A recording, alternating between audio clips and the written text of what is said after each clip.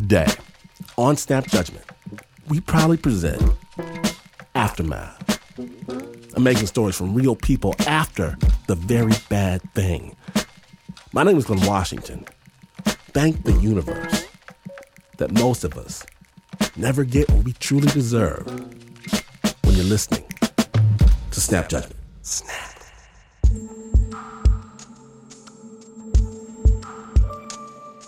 Now we begin knowing that there are mysteries that have no solution, but there are mysteries that we feel we've got to solve for the good of our own conscience. Take, for example, the mystery behind the Vukovar massacre. In eastern Croatia, a small town is called Vukovar. It's where our next story begins. And in this town, during the Yugoslav War in the early 1990s, some 200 people who had been hiding out in a hospital disappeared. Sensitive listeners should know this story does contain graphic imagery. Snap Judgment. 5 years after those people disappeared, on a late summer morning, some 15 investigators drove out to the quiet Croatian countryside, to Vukovar. There, they walked through a wooded ravine to a fenced-off plot of land, about the size of a football field. The land was cleared of trees and bushes and surrounded by UN soldiers. It is just a piece of land, and somebody's telling you that underneath of this there is 200 plus dead bodies. The investigators took off their slacks and button-downs and changed into Navy single-use jumpsuits. They grabbed their picks and shovels and stepped onto a grassy mound. And for a whole day, they chipped away at the earth. There were whispers, doubts that this was the right spot, concerns they'd be digging for days, just making holes in the ground. But mostly, they worked in silence, digging for proof, evidence that something had happened here. So we started to remove the soil of the ground, and then what we saw underneath was a completely different story. This way. Just roll him over. Just roll him here. And of course, the first thing that hits you is the smell of decaying bodies. And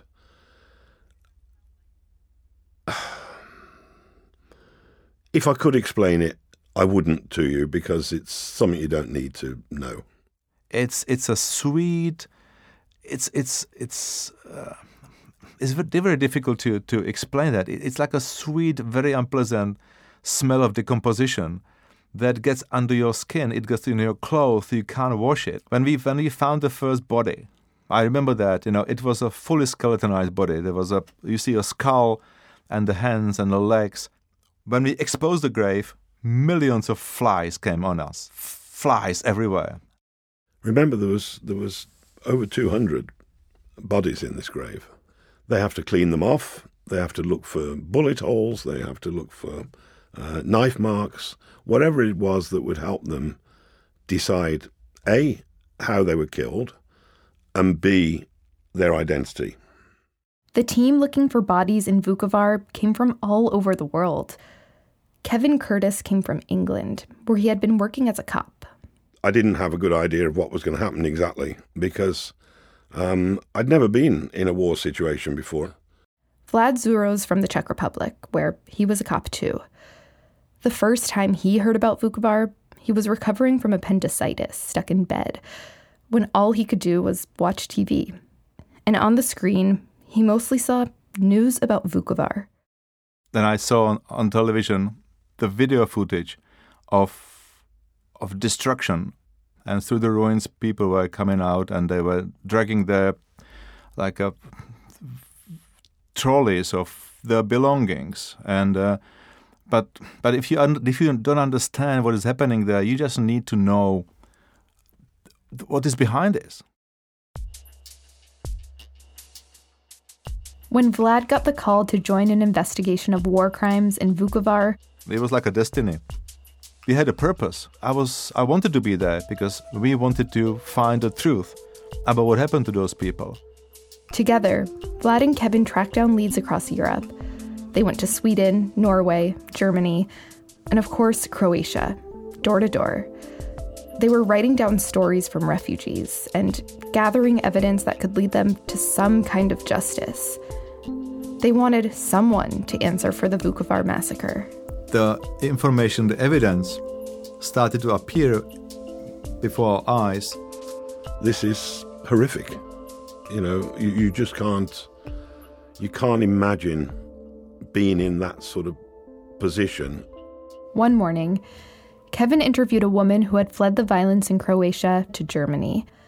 Kevin brought juice and water to her small studio apartment, and they sat on chairs next to her bed, which was actually in the kitchen. They talked for 6 hours. When he returned the next evening to follow up, the woman had pushed the bed against the wall and squeezed a borrowed dining table into the narrow room. She set the table with 7 sets of cups and dishes. And she said, I hope you don't mind, but I've cooked some food for us. But I also wanted to set it up for my husband and 3 sons that were killed. And it wasn't as if the whole house was littered with photographs and things of her family. It was just this one occasion. They would want to see that I was doing this, she said. With each witness testimony, Vlad and Kevin became more and more determined to find the people responsible for the Vukovar massacre and bring them before a court of law. We got to have closure for these people. We got to have justice for these people. And it's our job to do it, because if we don't do it, nobody else will. But nobody wanted to arrest anybody. For many reasons, it was very difficult for anyone to actually be arrested for these crimes. Vlad and Kevin were working for an international tribunal, the ICTY, the International Tribunal for the Former Yugoslavia. So in an odd twist, the governments of neither Serbia, nor Croatia, nor Bosnia-Herzegovina were enthusiastic about a team of outsiders coming in and making arrests in any of these countries. Like, if 2 wrestlers in a match are both doping illegally, neither one of them wants a ref to come in and start drug testing. If they arrested the opposite side, if Croats arrested Serbs, they could be accused why they're arresting the Serbs and not the criminals on the Croatian side. So they didn't want to do anything about it. But Kevin, Vlad, and their small team of investigators had physical evidence and stories, people they couldn't just walk away from. Son is gone, daughters are gone, raped. They were going to work, going to school, going for the weekend house, and all of a sudden it all's gone. Husband is gone, and then people are telling you those stories. It was bigger than us. I honestly believe it was bigger than us. We just wouldn't give up. They decided to focus their indictment efforts on a local politician. His name? Slavko Dokmanovic. Slavko Dokmanovic was the mayor of Vukovar when those 200 people were slaughtered. He was radical. He spread the hate. He would go and he would kick people in the head and shout goal, and not caring and laughing and joking. So he clearly was a part of the machinery. And when the siege of Vukovar was over, Dokmanovic and others commanded soldiers to load men who had been hiding out at a hospital into buses, to beat them, and eventually to drive them on a dirt road to a wooded ravine. At the head of the ravine, the soldiers unloaded the men and shot and killed them. Afterwards, the bodies, some 260 of them, were buried there with a bulldozer. Slavko Dokmanovic aided and abetted all this. The local authorities were under him. Who would put him to jail? Who would put him there? Kevin and Vlad decided they would. So he was definitely one that we needed to indict. The main problem was that Dokmanovic lived across the Danube River in Serbia, where he was kind of protected. International teams weren't allowed to just walk onto foreign soil and make arrests. So they came up with a plan to go to Serbia and lure Dokmanovic back across the river. They'd bring him into UN-controlled Croatia, where they could finally arrest him. But they had to keep their plan a secret from their colleagues. Even within the office of the prosecutor, nobody else knew about it. They called it Operation Little Flower. The plan was Kevin would go undercover as a UN investigator, looking for crimes committed against the Serbs, against Dokmanović's people, not committed by them. This way, he'd gain Dokmanović's trust. Kevin is a smooth talker.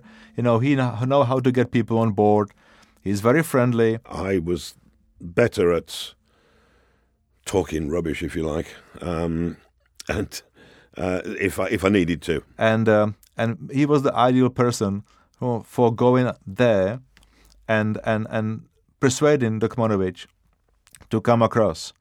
Kevin's job was to go to Dokmanović's house and convince Dokmanović to come back with him to a place Dokmanović knew he ran the risk of getting arrested. Everybody thought we were crazy. Everybody thought that it will not work.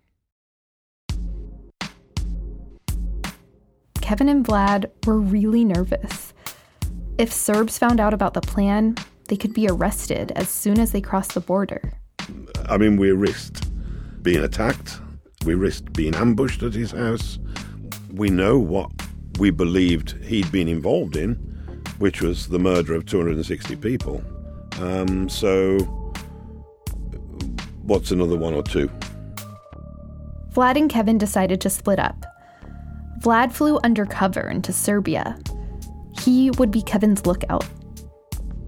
And I drove there as a tourist to Sombor, which is the place where Dokmanović was living. And then I will pretend to be a tourist. Meanwhile, Kevin drove across the Serbian border to Dokmanović's house in a UN car, a white 4x4 Toyota. We go across the Bogjevo Bridge. We don't know what's going to happen. Vlad sat down at a cafe, about 150 yards from Dokmanović's house. He could see Kevin's white car when Kevin and his interpreter pulled up to Dokmanović's front gate. Then the interpreter goes, ring the doorbell, Dokmanović comes out, and he opens the gate. When he opened the gates, we went inside, and there's two huge Rottweilers in cages right in front of me. And they were going crazy when we came in. And actually, Dokmanović smiled, and he said not to worry. He's not too tall, greying hair, straight, with a thick, heavy moustache, and also almost. I don't think he did stoop, but he sort of gave you that impression that he was in a bit of a stoop. And we started to just chat generally about his time in Vukovar. Then his daughter came in with his granddaughter. Then Kevin asked him about his own suffering and the plight of the Serbs. He sort of, his face lit up. Maybe that's not a bad idea. Maybe I could do things for other Serbs as well. And you could almost see his mind working. Does Vlad and Kevin's super secret plan play out the way they want it to? Stay tuned to hear whether or not they can convince Dokmanović to leave his home in Serbia.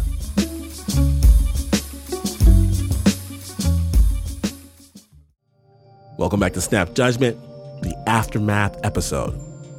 When last we left, Kevin is in Dokmanović's house in Serbia, trying to lure him back across the border. His face lit up, and you could almost see his mind working. Meanwhile, Vlad was still in the cafe, drinking coffee and then a Coke, and then more coffee. His waitress was getting suspicious. So she comes to me, and I spoke Serbo-Croatian. So I said, I'm waiting for a girl here. There was this refugee lady, beautiful Serbian lady. We fell in love. And then we agreed that we are going to meet here. And so I came to Serbia, and I'm waiting for her. Yeah, yes, it's a very touching story. And then she started looking at me like, what a loser. That's when Vlad finally saw the iron gates opening. But when I saw Kevin leaving, then I was a spay and look at the car, and I saw that he was on his own. So Dokmanovich didn't go with him. Dokmanovich wouldn't go to Croatia right then, but he did agree to cross the border in 2 days, on a Friday afternoon. Kevin says he ultimately convinced Dokmanovich to make the journey under the ruse that he could talk to a UN general about selling the property he'd left in Croatia. He would meet VIP escorts once he crossed the bridge over the Danube. And then, after the conversation with the general, Kevin would go with Dokmanovich back home. I said, what about if I come at 7 then? And he said, yes, and my wife will prepare dinner for us.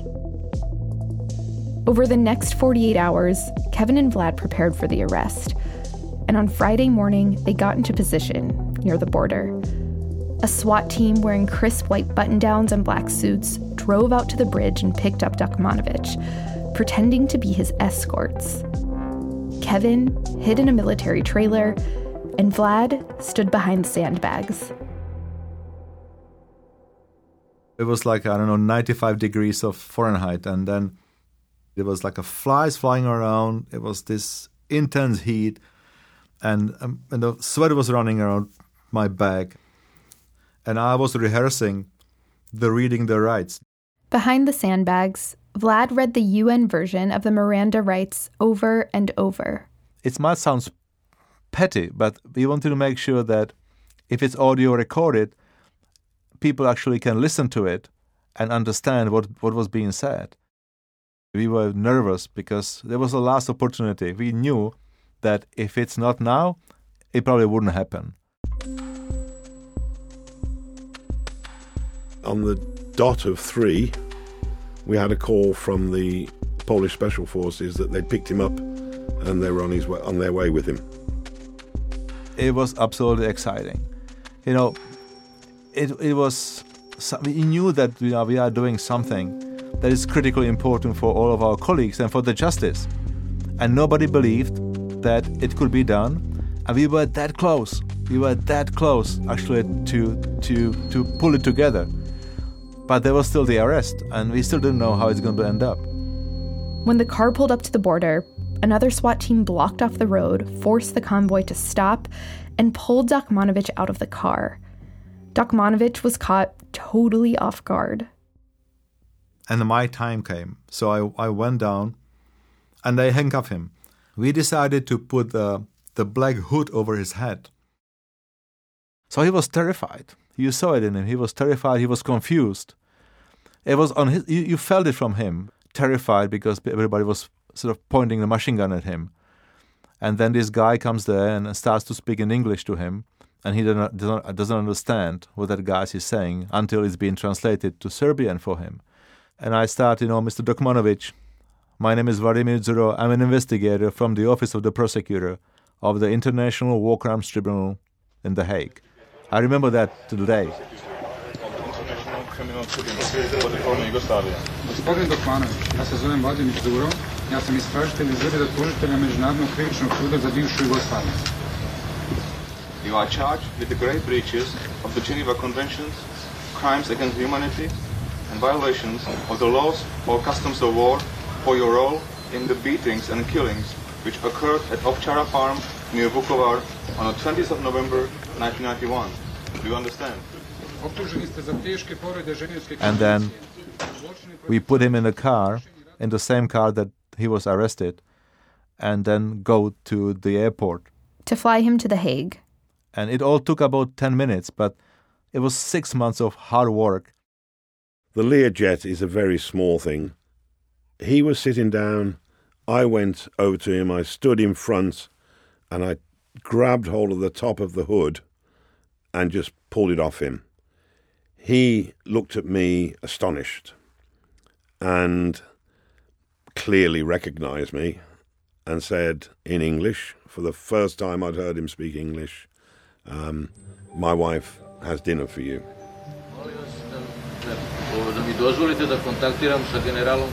You can hear Dokmanovic here saying he was invited and guaranteed safety. Get in contact with Mr. Klein because he invited me and he guaranteed me safety. I'm not guilty for what you... It's just The Learjet idled on the tarmac. We were all sweating and nervous. And then all of a sudden, the pilot says, I got the clearance to take off. And then we took off, and there was a silence on the plane. Nobody talked. It was kind of a relief. The pilot told us we left the airspace, and was like, yes. There was nothing to stop us, from bringing this guy to The Hague. We put together an operation that nobody believed could work. It was for the first time. We managed to pull it together against the odds and against the belief of everybody that we talked to that said it wouldn't work, he wouldn't come. He did come. It did work. Nobody got killed during the operation. Nobody got injured. We got him before the judges. Dokmanovic's trial lasted about a year in which Vlad, Kevin, and their team testified before an international court, along with forensic pathologists, politicians, and anthropologists who had come from all over the world. Croatian survivors and family members of the massacre also told their stories. We'd got the evidence together, we'd presented the evidence to the court, and then it was just a case of the court decision. We believe we were successful. Everybody believed. Dokmanovic was indicted for inhumane acts, cruel treatment, and murder. Kevin, Vlad, and the rest of their team were confident he'd be found guilty by the court. All that was left to do, wait for the verdict. And it was for the first time we could take holidays. So everybody disappeared from The Hague. Everybody wanted to go somewhere, and I promised to my family I will take them to Italy for holidays. So we jumped in the car, we were driving from The Hague across the Alps. My mobile phone rings. So I tried to pick it and I drop it on the floor of the car. So I said, I better stop. So I pull over, found the phone, and I see it was Clint. So I call him back.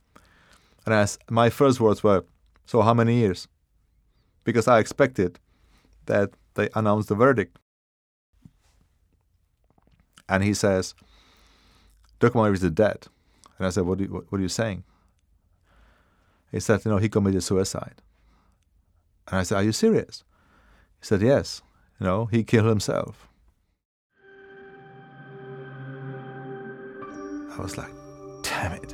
All the work that we put into it on one side, but also all the hopes of those people that they finally could see somebody responsible for killing of their loved ones. And he was dead. Why I did it was because I wanted to see him in a court of law where people can point finger at him and say, you, Mayor of Vukovar, your responsibility was to protect the people, but you chose to beat them and allow them to be killed. Why is the punishment of suicide not enough?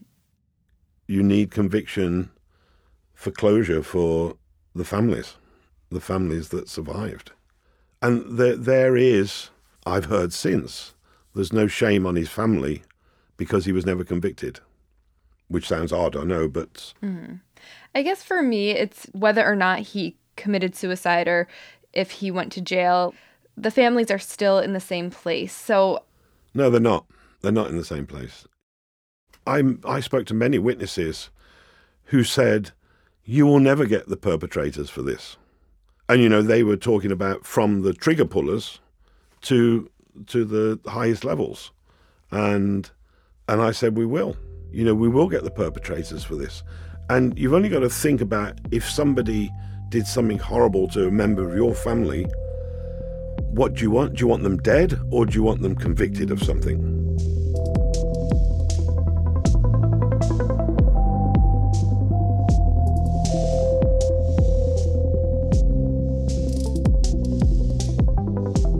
In the years following Dokmanovic's suicide, Vlad and Kevin's team indicted 14 people from the region.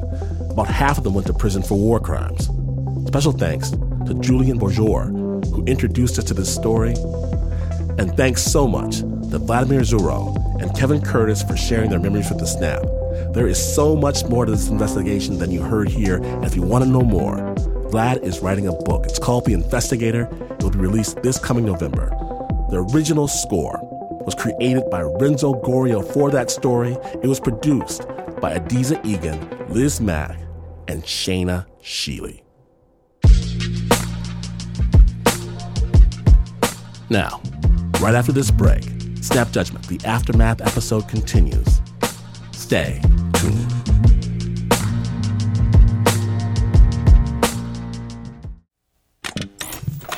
Snappers, we are so proud because today we're going to present a story adapted from the podcast Reckonings. And while this is a tough story, it's amazing in so many ways. It's a story we believe needs to be heard. Sensitive listeners, please note, this story does contain disturbing and sexually explicit material. Hear me when I say, this is not a story for young listeners. And given the story's sensitive nature, we're not going to use real names.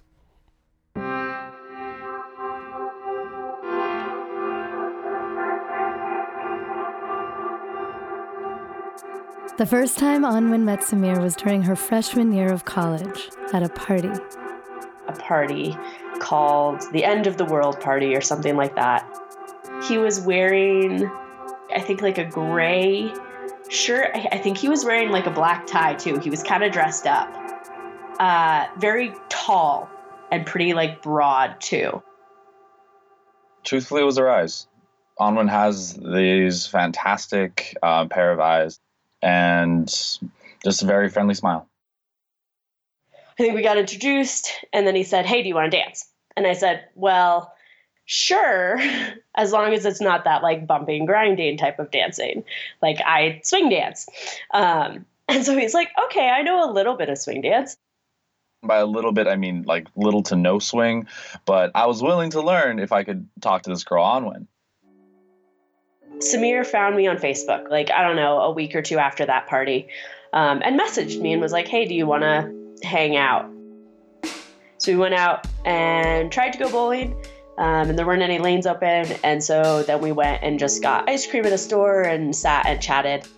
I didn't let him pay for my ice cream because I didn't want it to be a date. So I paid for my own ice cream. And he was like, "Well, that was nice." And we hugged goodbye. And then like, as things work, like you hug someone and then you're like coming out of the hug, there's a point when your faces are pretty close. And I think he kissed me then. After that date, I was like really into her. And so I would text her a lot and try to hang out with her and just not get responded. Basically, I was ghosted. And so I was like, oh, okay, cool. She's not interested. Anwen's not interested. That's it. That's over.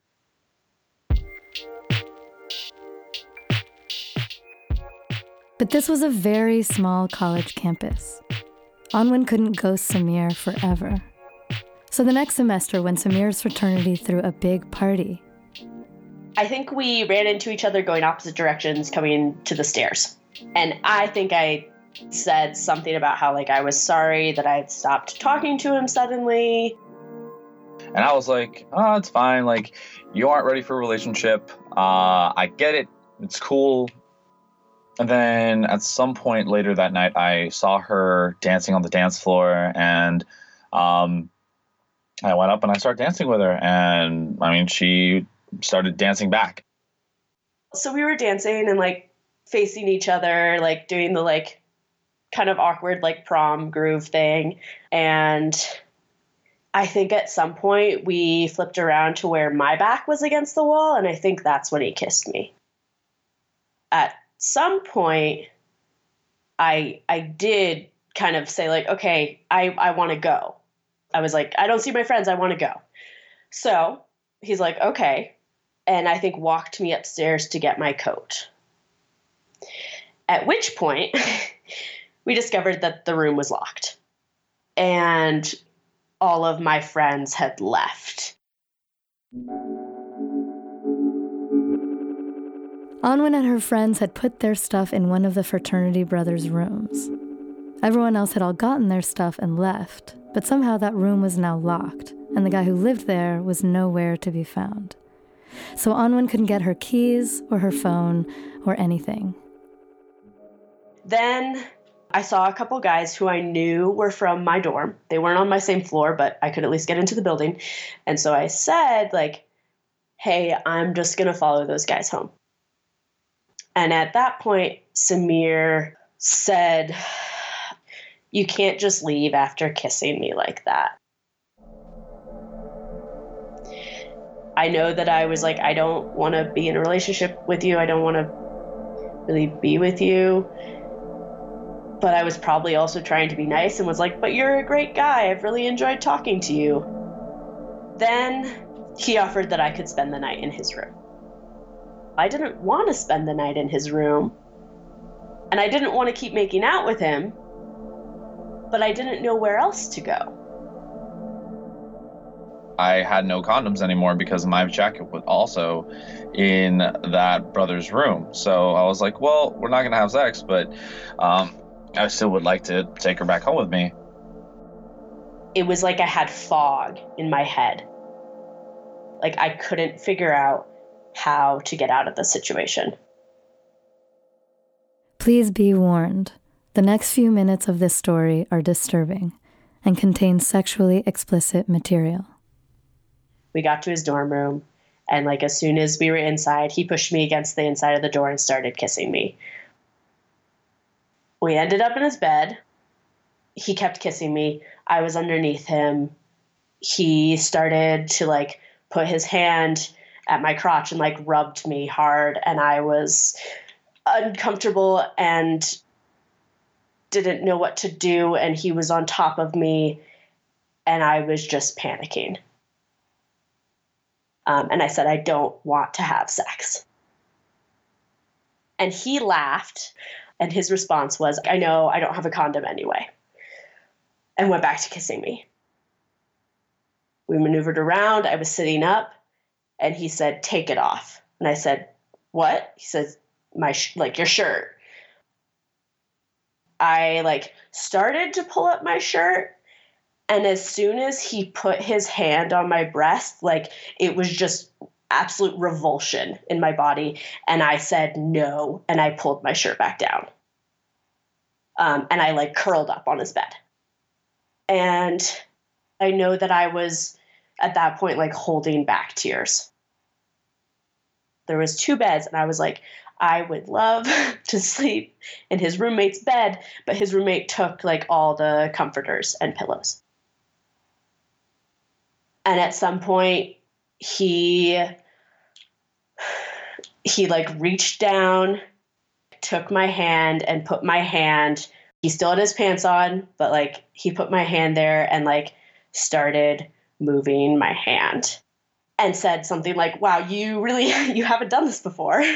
And I just curled up against him on the bed between him and the wall. He was huge compared to me. And then he said, your mouth would feel even better. He moved me and started pushing my head down on him. This was both something I'd never experienced before and didn't want to be experiencing. I started crying, and he finally let me up. And he said, it's okay, I'm hard to please. He went to the bathroom, and I can remember thinking, I didn't want to please you.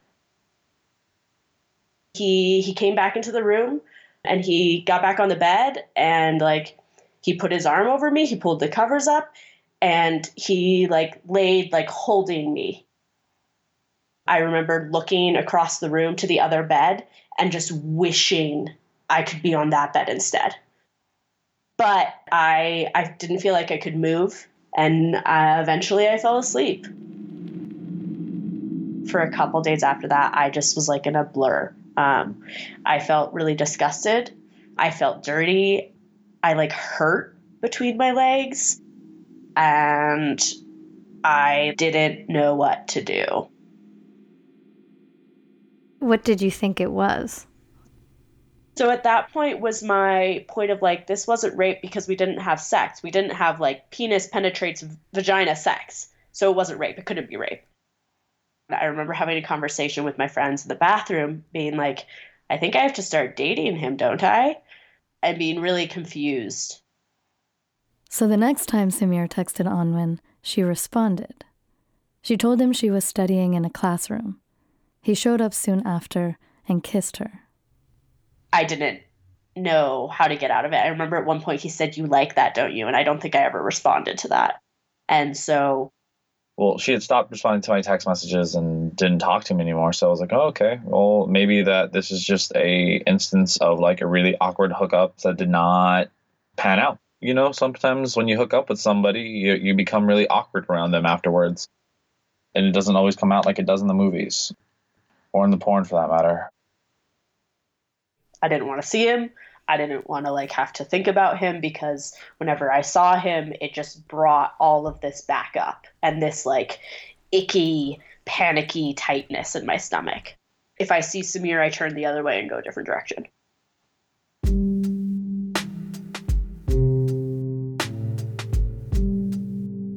I, in my sophomore year, was training to be an orientation leader to orient new students and transfer students to the university. And so one of the trainings that were involved was Green Dot. So the Green Dot Bystander Intervention is this program in a lot of schools that teaches students how to respond to sexual assault on campus. The prompter said that it's assault when someone uses emotional manipulation to coerce somebody to like do sexual acts. Like sexual assault isn't just based on using physical violence. It's also just putting somebody in a situation where they feel like they can't say no. That night was the first thing that popped into my head. Wait, did I do this? Did this happen? Like, if it did happen, why, like, is that how Anwen feels about this? It's like, well, no, like, she would have reported something, but she hasn't. I was terrified that I assaulted her. I was terrified that I had hurt her in this way. I was terrified of myself, because if this was true and I did assault her, then what did that make me? I was terrified of being found out. I was terrified of being sent to jail. I was terrified of all the consequences that come with all the consequences that come with sexual assault and rape. I did not tell anybody about this incident. I kept it to myself. And I didn't have anybody that I was like, who I could tell, because like, how do I say, hi, I think I assaulted and raped somebody, but I'm not entirely sure. I knew that I wanted to learn more, because if this hour-long training taught me all this, then maybe I need to educate myself more.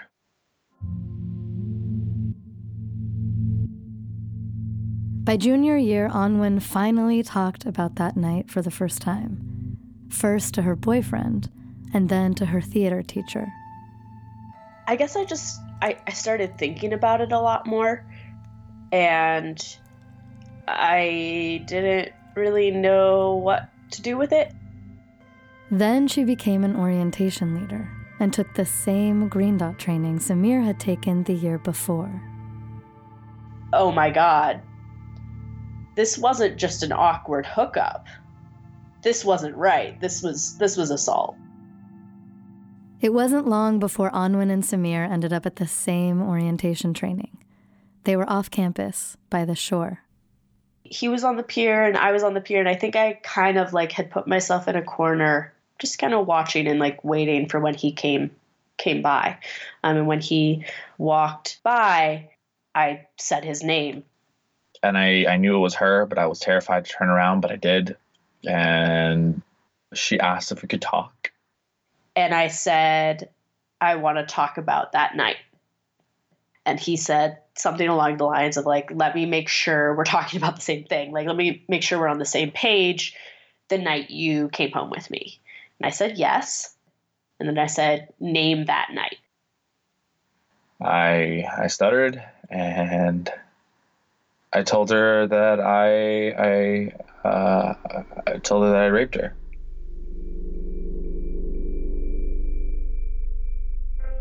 Whoa. It was a powerful feeling to feel that I was not just crazy and that he also knew that it had been wrong. Yeah, I mean, I hated myself. I wanted to kill myself. I asked her, like, hey, like, do you want me to kill myself? Do you want me to, like, turn myself into the police? Like, what do you want? What can I do? What I know I can't fix this, but what can I do? And that's when she offered to ask if we could talk more. And I said, okay.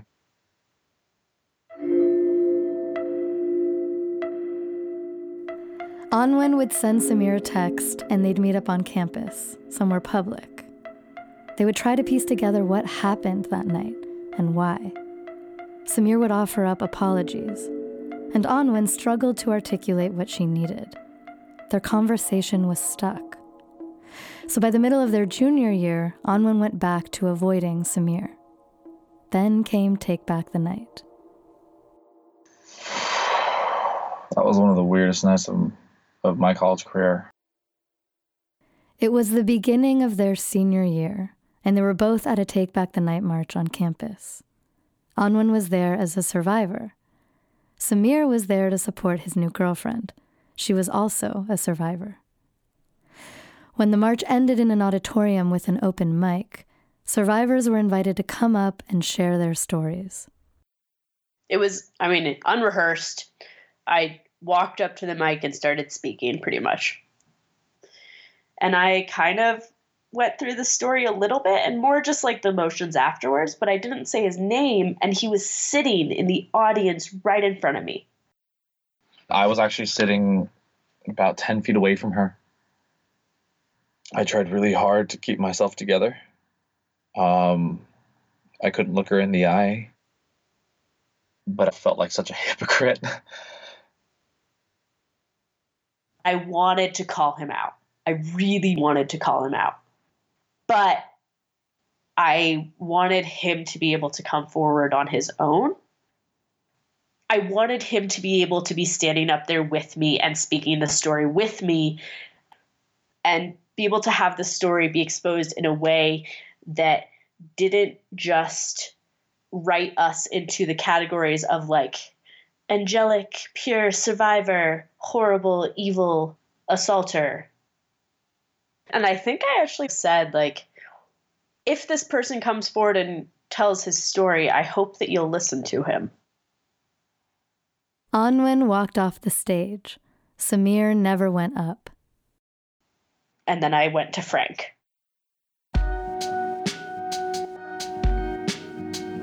Frank was the director of student conduct at Anwen and Samir's university.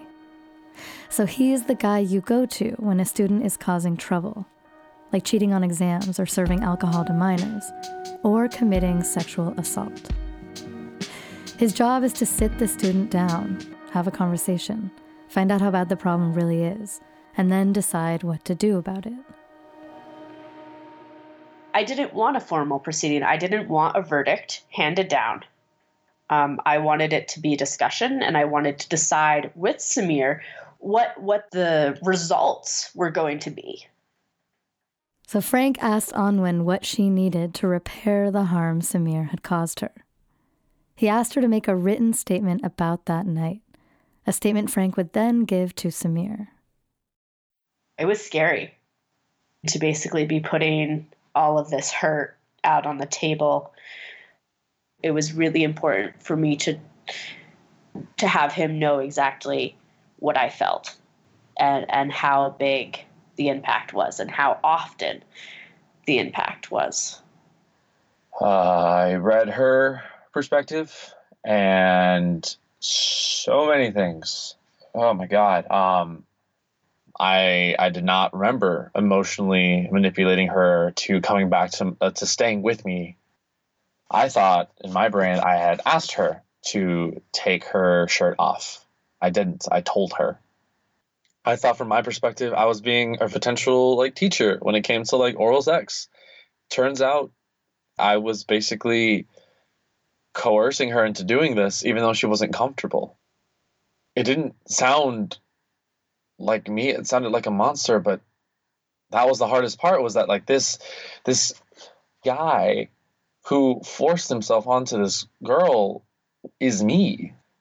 Now I wish I could just go back and talk to the kid and just be like, hey dude, like your heart's maybe in a good place right now, but here's some things you need to know before you start engaging in sexual activities with other people that will prevent a lot of pain. If it's not an enthusiastic yes, don't do it. I've made it very difficult for her to enjoy many parts of intimacy. She's had to think about it every single day, and I'm not sure if the wounds are all the way healed. I doubt they are, but it's a pain that I can't take away no matter what I do. I can't take that away, and I know I've said it 1,000 times, but I am sorry.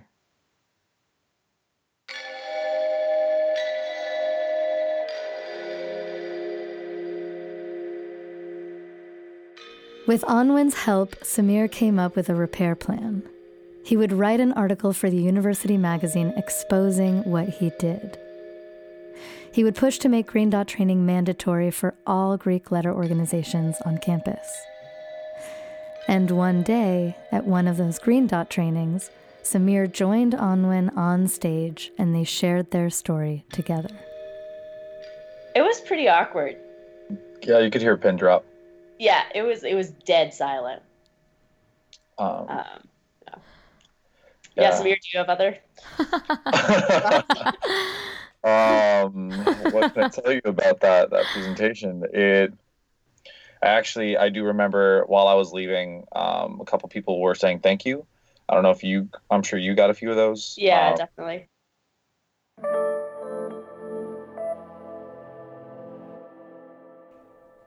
Anwen and Samir graduated in 2016 and they went their separate ways. We will occasionally like FaceTime and just like catch up. Yeah.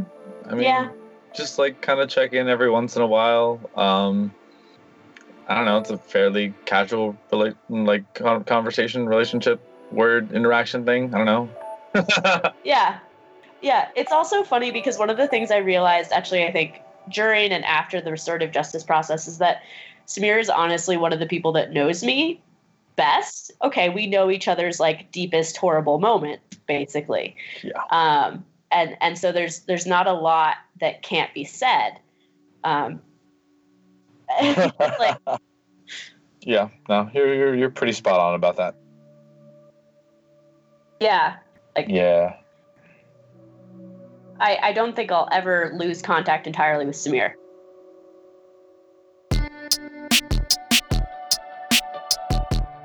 A very big thank you to Anwen and Samir for sharing their story. This piece was adapted from the podcast Reckonings, produced by Stephanie Lepp and found online at www.reckonings.show.